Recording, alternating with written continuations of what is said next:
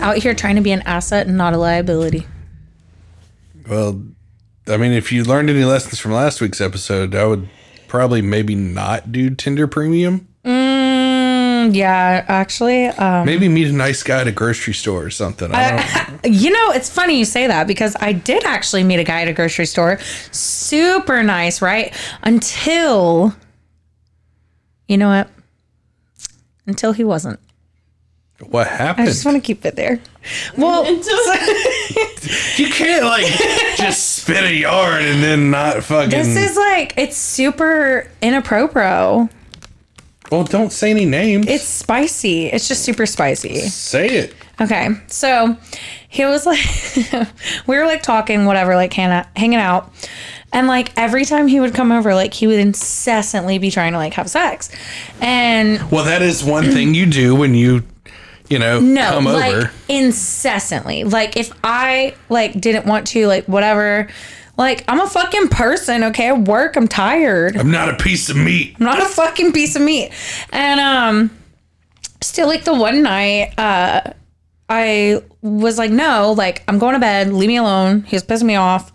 And then he just, like, was, like, jerking off next to me. And, like, we had only been talking for, like, a couple weeks. And I know when you're like side eye. When you're like in a relation, like it's different, right? But like sometimes you just gotta go to bed. Dude, I barely knew this guy, and he's like fucking touching his pee-pee next to me. Well, anyways, I was like pissed, so I fucking kicked him out of my house. That's the normal fucking reaction. I'm assuming if a dude starts jerking off next to you. Dude, I was so uncomfortable, and so I kicked him out of my house, and then I saw him at Walmart like a month ago, and he slid into my DMs, of course.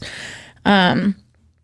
So that's what happens when you meet men at grocery stores, and you know what? I have never had that experience from a Tinder Premium man. I've had other worse experiences, but never that one. I mean, in the grand scheme of things, yeah, I mean, it's not great. It's not great. Never meet a man in the wine section. Well, that's your problem. What do you mean? I was thinking like, when you're checking out. That's like a romantic. And you both reach for the same pack of chewing gum or some shit. Well, he actually checked out. Is he a red or a white? I don't remember. He checked out, went out to the parking lot, and came back in and asked for my number. He's like, I just couldn't go without getting your number. At least he didn't like put out a personal ad on Craigslist. No. To the blind girl that was shopping wine next to me. I would have never seen it. It's fucking phenomenal. Yeah. I love it. But anyway, guys, welcome to Creeps in the Crypt. As always, I am Eric, and I am joined by Christian and Bailey. So a little bit of crypt keeping. Thank you to all the listeners that have reached out to me personally and reached out to our page. If you didn't know, my brother has passed away, and he was our editor on the show and an integral part of the show. He set up both times we did studios. So he set up the old studio, and he set up this studio. So shout out to Jeff Whitener. You will be sincerely missed by everyone on the show. And now to not be just a total drag. Thank you guys for all the downloads recently. You guys are cool. Yeah, you guys are really vibing with we're doing some cool serial killer shit early on. We're gonna kind of refocus shit more towards like big hitter true crime serial killers for a while. So, and there's going to be some fun cryptids and urban legends and all sorts of good stuff like that. But we want to get really into this true crime. So this month we have a cult coming up. Sex cult. Woo!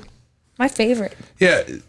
This episode has been written for like 2 years now. The one today. Yeah, this week's episode has been written for like 2 years, and it keeps getting pushed back every year because of just other shit. I was like, we're doing it now. So we're getting into some mob shit. Now, Christian swears I have ruined Italian opera for her because of this episode. I have a big love. If you want to know some personal shit, I actually really enjoy opera. And I love Italian opera. I don't care if I can't understand what the fuck they're saying. It's pretty and it makes me happy. And there is an opera that I really, really love, and it's Turandot, and it's there is a finale that I really, really love, and is very building. And Eric showed me the video of the... There's a movie about the St. Valentine's Day Massacre. And he timed it perfectly where he showed me the video, and there's the amazing. You know, the crescendo of like just fucking everything, and it's like them all fucking getting just. So he like Wizard of Oz, Dark Side of the Moon to you, basically. Yeah. Wow. Yeah, with an Italian opera. I'm really good at doing shit like that. And that's crazy. I can fuck up a wet dream. Have not listened to Turandot finale since then. Haven't been able to since he showed me that, and I was like, and then it was like just the way that he timed it. You didn't even do it like on purpose. He just timed it out perfectly. I just pulled up the video, and it just like right when it was like at the full build of everything is this when everybody's just getting absolutely just obliterated, and I was like, this ruins this opera for me, and I never want to hear this opera ever again. I'm gonna have to screen grab it and post it. That's fucked up. On the Instagram page. She can't have nothing, huh? No. Nothing. No, nobody can have nice things around me because... I mean, how wholesome is Italian opera? Like, I love it. It's great. It made me think of The Godfather, and then I was like, oh, let's see if it goes with this. Eric said, you know what I should do with this? Ruin it. Yeah. I'm like the kid that can't have the Legos, so he just go and smash everybody else's Lego build. That makes sense. Wow. That's accurate. But anyway, without further ado... Oh, one more thing. Guys, make sure you download, share the episodes. That would be highly appreciated. Take it away, Bailey. I will. So, in Chicago during the 1920s, gang warfare ruled the streets. Prohibition had begun. We had Al Capone, a.k.a. Scarface. Which we will cover in depth in a later date. A later date. TBD. Who had taken over for Johnny Torrio in 1925, running his bootlegging and other illegal activities, such as gambling and prostitution in Chicago.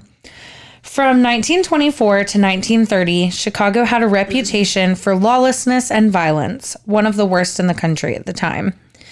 Al Capone had control over most of the crime rackets in Chicago because he would just simply take care of the competition, which we all know what that means. Prohibition was the nationwide constitutional ban on the production, importation, transportation, and sale of alcoholic beverages from 1920 to 1933. This led to the rise of bootlegging, allowing the gangsters to rake in money and make connections in the city. Of course, with high-risk practices, you must have some sort of protection for your endeavors and your allies. They used tactics such as bribery, intimidation, and even execution when necessary. The temperance movement had popularized the belief. Okay over there? I'm stroking out. That alcohol was the major cause of most personal and social problems, and prohibition was seen as the solution to the nation's poverty, crime, violence, and other ills. How wrong they were.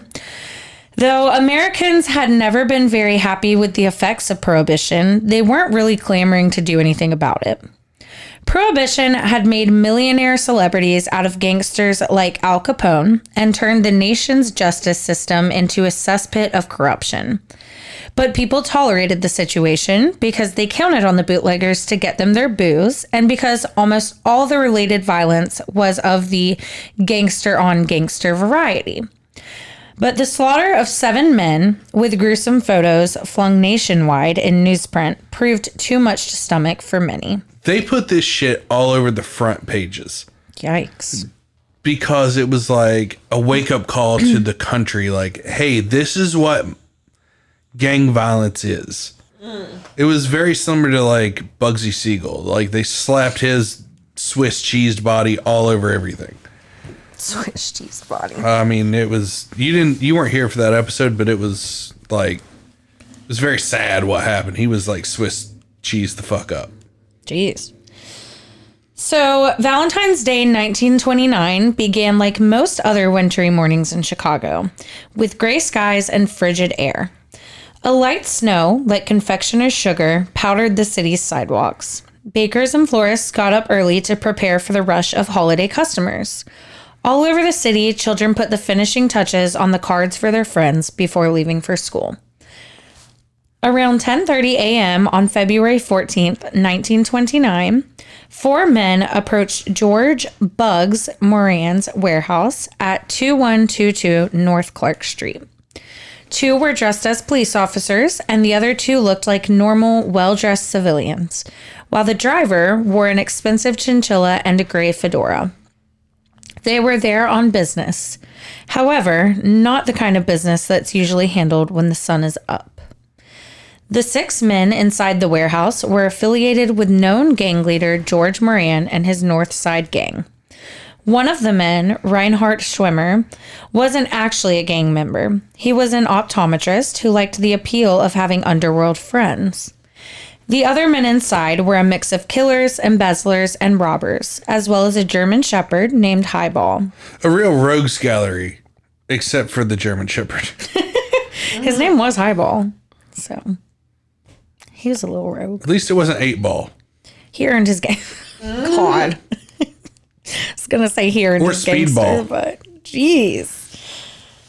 All of them answered to George Moran, and none of them expected anything out of the ordinary on that February morning.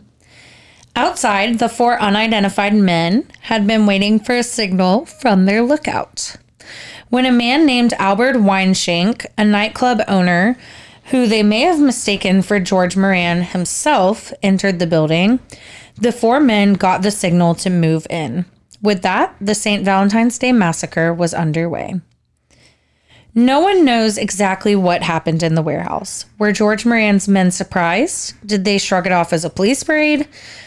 Regardless of what they thought it was, they did what they were told. Well, these guys posed as cops. Like that's very fucking apparent.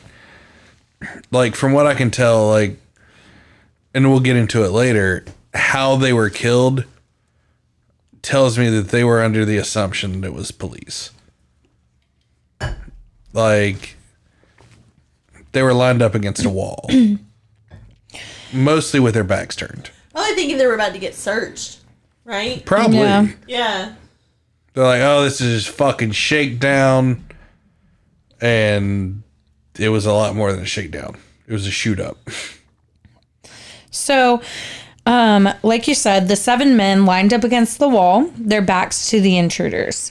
Then the strangers raised their guns. The men were holding Thompson submachine guns, better known as Tommy guns, and a 12-gauge shotgun, and opened fire. Bullets sprayed across the line of George Moran's men. Blood was spattering, bones were breaking, and punching into the brick wall behind them. Meanwhile, Highball howled, but thankfully was spared from the bullets and was later found by police alive and tied to a car bumper nearby. And he went on to be the best drug dog in Chicago. Did he? No. Oh. I have no clue. But that would be a great end to the story. It would be. Happy ending. If we were at the ending. Yeah. So the attack was over as quickly as it started. The killers left the building and disappeared into the wind. Back in the warehouse, 6 of George Moran's men lay dead. Albert Kachelek, Adam Heyer, Albert Weinshank, Reinhard Schwimmer, John May, and Peter Gusenberg. A man named Frank Gusenberg was rushed to a Chicago hospital, alive, but with 14 gunshot wounds. It makes me think that they're like Jewish mafia or something with all like the Weisenberg and Weinshank and just... Are we not going to talk about the 14 gunshot wounds? This man is like damn Swiss cheese. It's like a cockroach. You can't kill him. 50 Cent don't have shit on him. Oh my God. So when the police asked him who shot him, he had a surprising answer. He said, "No one shot me." Frank, a well-known local gangster, was either determined to adhere to the criminal's code of silence or terrified of whoever he knew to be behind the attack. 3 hours later, he was dead. When Frank died, he became the final victim of what has come to be known as the St. Valentine's Day Massacre, possibly the most infamous mob hit in history. The likely target, however, escaped the massacre entirely. George Moran himself never made it to the warehouse that morning.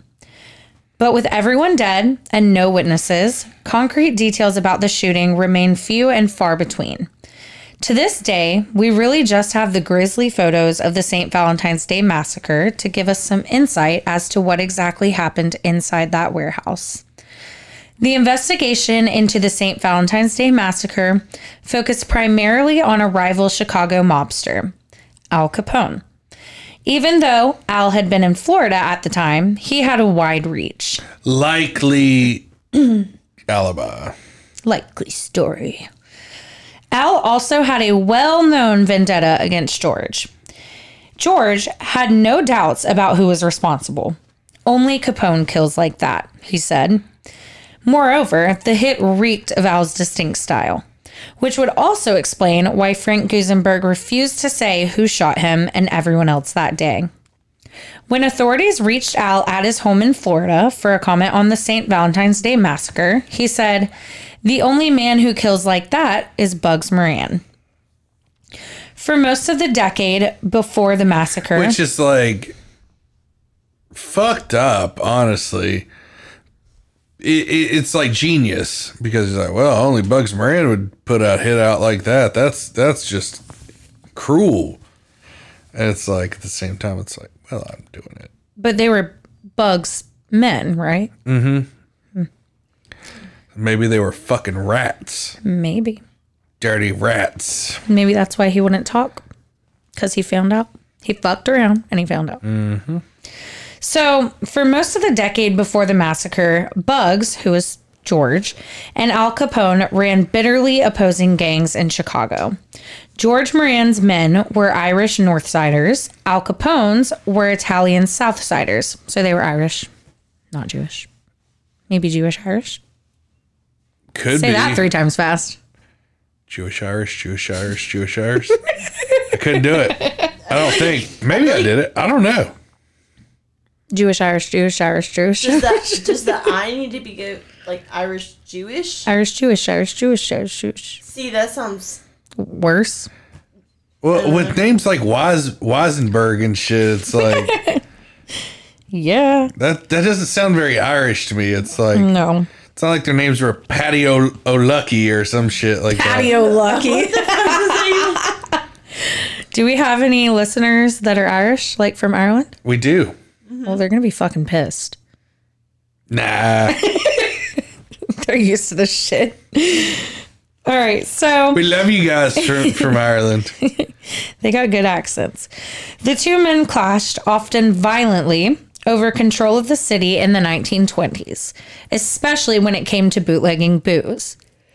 In September 1926, Bugs and his men escalated the growing conflict when they drove past a hotel where Al and his men were eating and sprayed the building with more than 1,000 bullets. God damn. That's crazy. Yet somehow Al... That's overkill is what that is. Somehow Al escaped unharmed. Eventually, upon hearing that Bugs had put a $50,000 bounty on his head... I wonder what that translates to in today money. Let's Google it. Worth the Google. I want it. I'll be the soundboard. Worth the Google. It's worth a Google. I'm just gonna use my toe to hit the soundboard buttons from now on. Just click ones that you don't even know what it's gonna say and just see what happens. I'm not doing that right now. Why? I don't know what page it's on. Perfect. What was it?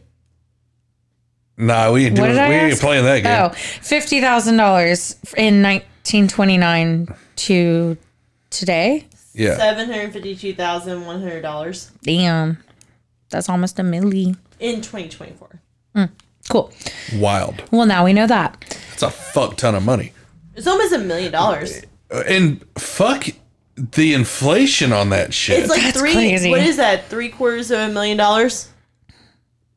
Yeah. Yeah. Yeah. It's $750,000 from $50,000. That's crazy.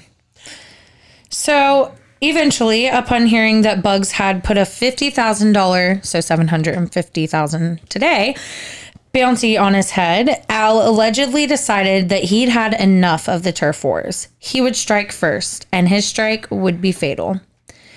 In the weeks leading up to the St. Valentine's Day Massacre, George Moran had been working on procuring a shipment of stolen Canadian whiskey, an enterprise in which Al Capone was also heavily invested. George ran Well, that's his... where they were getting a lot of their shit from, was from moonshiners and stuff in Canada. I didn't know Canada had moonshiners. They do, but they were also getting like... Because at that time, Prohibition, they were getting stuff from everywhere. But a lot of the times they'd like bring it in through the Great Lakes and stuff like that and then ship it out. So when our Prohibition was happening, Canada still had alcohol, right? I believe so, yeah. I'm not 100% on that, but I believe so. All right. I'm sure a history buff will let us know. Yeah. But I remember like watching a documentary on bootlegging. And it was like, well, you know, they'd load up a bootlegger's trunk full of whiskeys and all sorts of shit, gin, and ship it across the Great Lakes and then send it out. Interesting. Yeah, Prohibition like made so many people super wealthy. Well, I wish I was there Well, to be a it gangster. was super. I wanna be a mob super wife. dangerous. Sure. I would have been so hot. All right. So anyway, in the weeks, High aspirations Bailey has here. I want to be a crime lord's wife. I want to be rich. In the weeks leading up to the St. Valentine's Day Massacre, George Moran had been working on procuring a shipment of stolen Canadian whiskey, an enterprise in which Al Capone was also heavily invested. George ran his illegal operation out of the SMC Cartage Co. garage on Clark Street, which would become the site of the impending massacre. And on the morning of February 14th, Al Capone's men would have known that they would find George's men there, and they had a motive to kill them. But it's likely that George was the ultimate target. In fact, he was at the scene, but he'd simply arrived late. Upon seeing the police car outside, he turned and walked the other way. He got a coffee and, running into one of his associates, told him to avoid the garage because it looked like the police were raiding it. All the while, George had no idea that someone had just murdered 7 of his men. While he escaped, whoever killed his men had accomplished one goal. George's grip on power weakened after the St. Valentine's Day Massacre. Well, yeah, like half of his crew is fucking Swiss cheese. Swiss cheese. God. His days as one of Chicago's top gangsters had ended. But the question of who was... also my love for Swiss cheese. Eric ruined that one for us. But the Well, at least it question... wasn't baby Swiss. Don't ruin Baby Bells for me. I love Baby Bell. Well, And no, Laughing Cow. No, if you get like baby Swiss, it's got tiny holes in it. Why are you ruining that for me? It's So these were really baby Swiss men. Because tiny holes. Bullet holes. Tiny. Small. I don't know how tiny they were. I mean, a bullet's pretty small. How big is a Tommy gun? Like, Yeah, but you got to remember, there's massive chunks blowing out. oh, the there other was a side. shotgun involved. Well, those are, but that would be baby Swiss. Okay. All right. So the question of who was behind the massacre. I just really like cheese. I've tried to say this sentence 3 times. I know. 3 fucking times. May I? Welcome to hell. Go ahead. Nightmare, nightmare, nightmare. So the question of who was behind the massacre remained. Most of the evidence does point to Al Capone. Fred Burke, a known associate of Al's, got into a car crash and killed a police officer on December 14th, 1929. That's just some bad luck. Jesus, yeah. He escaped, but police discovered guns in his home that were used in the massacre. But Fred, who was finally arrested in 1931, refused to name any names. He's like, I don't know how those guns got there. They ain't mine. I'm just holding them for a friend. I'm holding them for a guy. What? Who's the guy? I don't know. You didn't tell me his name. You said, hey, take these for me. I was like, okay. Another man, allegedly a low-level gangster associated with Al, later claimed that Al had planned the hit in October or November 1928. Byron Bolton said that he had acted as a lookout on the morning of the massacre. His job was to give a signal once George Moran arrived. Damn, he fucked that up. Byron thought he saw George Moran, so he gave the signal. It's likely that he mistook Albert Weinschenk for George.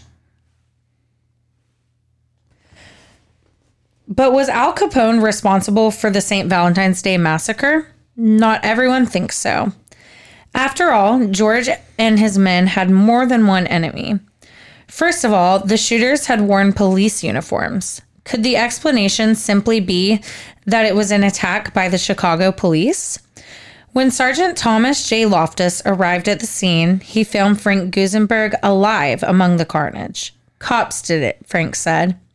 Of course, Frank had a good reason to think that. He had just assumed that the men in front of the garage were policemen, just as George had. Investigators initially dismissed this possibility, but later wondered if it could be sound.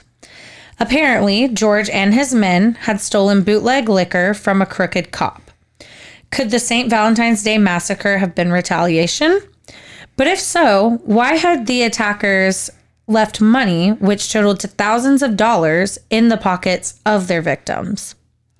One theory pointed the finger at the Purple Gang, a Detroit-based gang with whom Al Capone had ties with.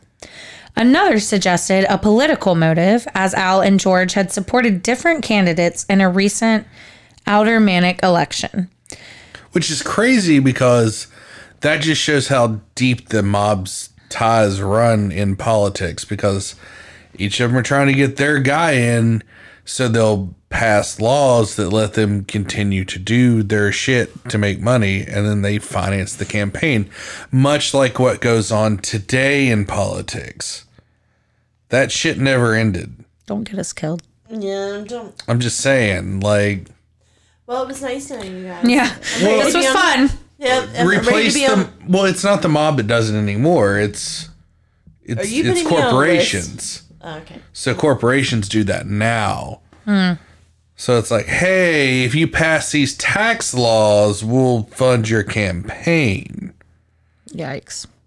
It's really fucked up. But this isn't a political podcast, so let's move on. I wish that we were all hunter-gatherers with iPhones and Tinder Premium. Valentine's Day is going to be lit for Bailey, dude. I have no Valentine yet. Yeah, well, yeah. You got a couple days. Super like. Somebody sent me an edible fucking arrangement. I'm gonna kill myself. Make sure there's tons of pineapple. You know what? Give me your address after this. I'm going to send you one as a congratulations for being a new homeowner. Yeah. I love fruit with chocolate. No honeydew for you, though. In cute shapes. So, some suspected that George himself had ordered the hit, perhaps because he'd grown irritated with the Gusenberg brothers. Others thought that the Gusenberg brothers may have been the targets because they'd killed a young firefighter and his family wanted revenge. I can name 50 motives for this crime, grumbled David Stansbury, the lead investigator for the state attorney's office. And yet, investigators kept circling back to Al Capone. It wasn't only that Al had motive and means. The St. Valentine's Day massacre was violent and shocking in a way that had just become his trademark. This put significant pressure on officials to crack down on gang activity in Chicago. In many ways, the massacre marked the beginning of the end of a certain Wild West period in the underworld of Chicago, even the country as a whole. From coast to coast, people suddenly seemed to be reaching the conclusion that a line had been crossed, that the violence had just become too much to bear. But still, Al Capone was never charged in connection with the massacre. Though back in 1924, there were about 16 other gang-related murders with the same MO, where Al was just taking care of the competition. He's leveling the playing field. But Al Capone did get caught eventually, but it wasn't for what you'd think. But like I said, we'll cover that in a later date.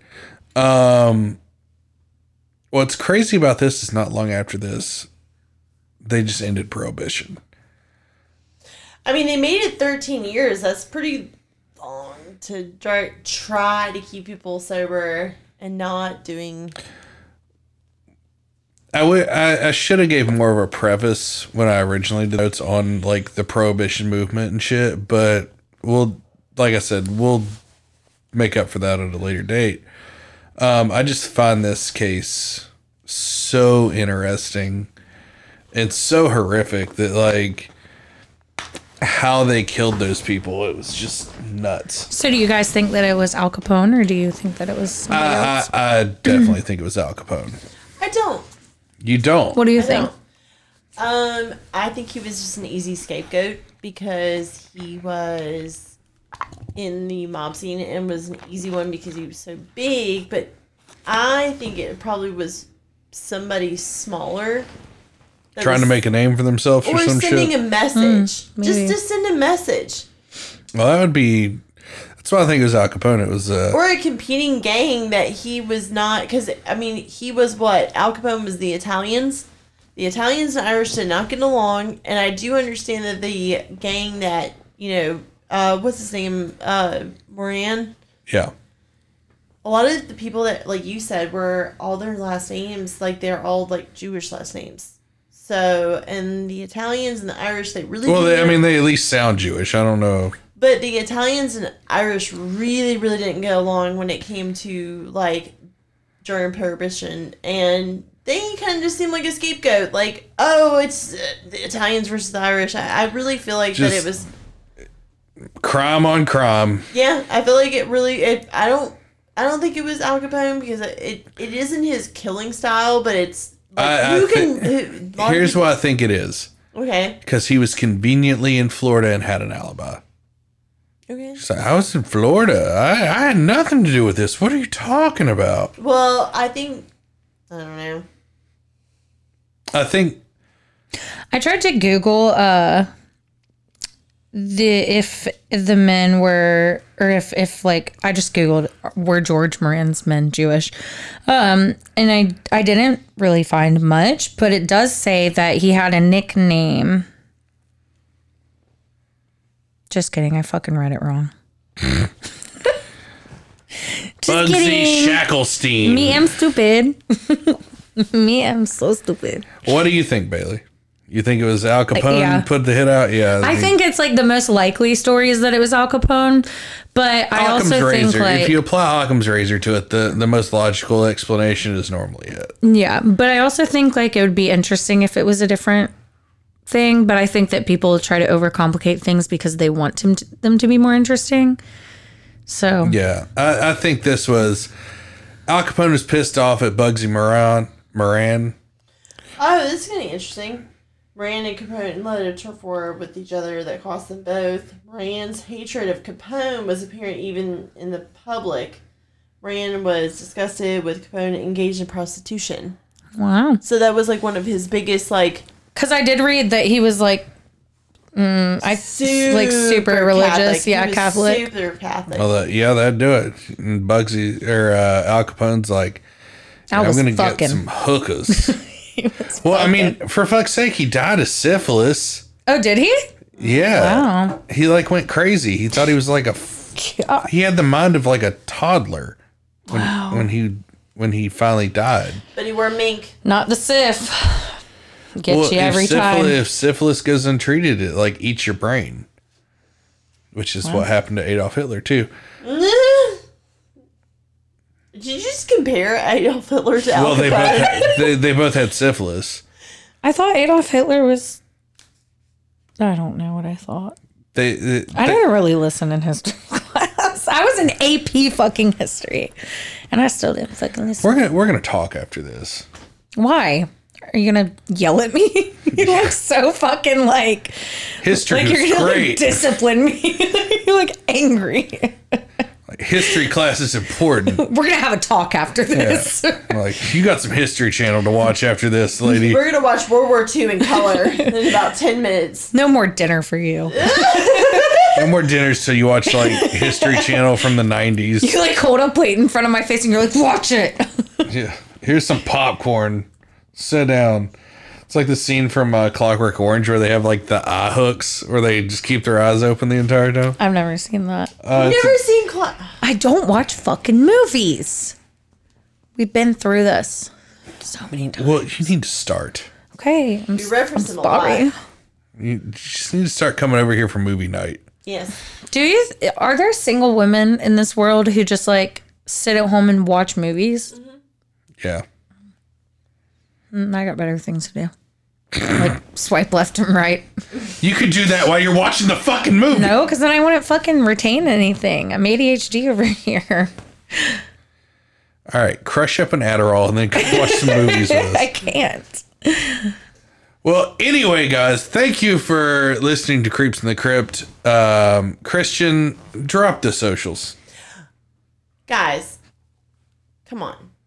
Let's be really real. Let's get intimate with it. Let's just like really. Wow. Let's Like Bailey on Tinder. Yeah. Let's really just like get to know each other. Super like And by us. I mean that, I need you guys to absolutely obliterate that like button. Like Just it's killed me. like it's your life. Just fuck the like button. Just absolutely fuck it. We love you guys so much, and thank you so much for your kind words and love, and we just thank you guys so much, and the downloads have made our day. It just kind of takes our mind off of everything that's going on. So keep those up. Make sure you guys are commenting and sharing the show. Sharing the show is the way to help us, and then also making sure that you guys are letting us know what you guys want to hear, because I mean, we all 3 of 4 can all come up with shit, but I mean, if we don't hear what you guys want to hear, then that doesn't really mean anything. So We're just kind of stabbing in the dark. yeah, we're just kind of throwing a dart and hoping it sticks. We're just shooting up a garage, 14 gangsters at a time. Oh my god. And on that fucking note, massacre. guys, There's only well, we're massacring the list of serial killers this year. Woo. So we're gonna burn through some heavy hitters I'm excited. coming up. Hell yeah, brother. I'm excited. She's a 10, but she says hell yeah, brother, unironically. Raise hell, praise Dale. Yeah. Oh my god, that was my favorite. That's how I Shake and bake, baby. Jesus Christ. All right, guys, we'll see you next week. So anyway, stay creepy. Stay spooky. Stay strange. And as Sam would say, stay safe. Thank you guys.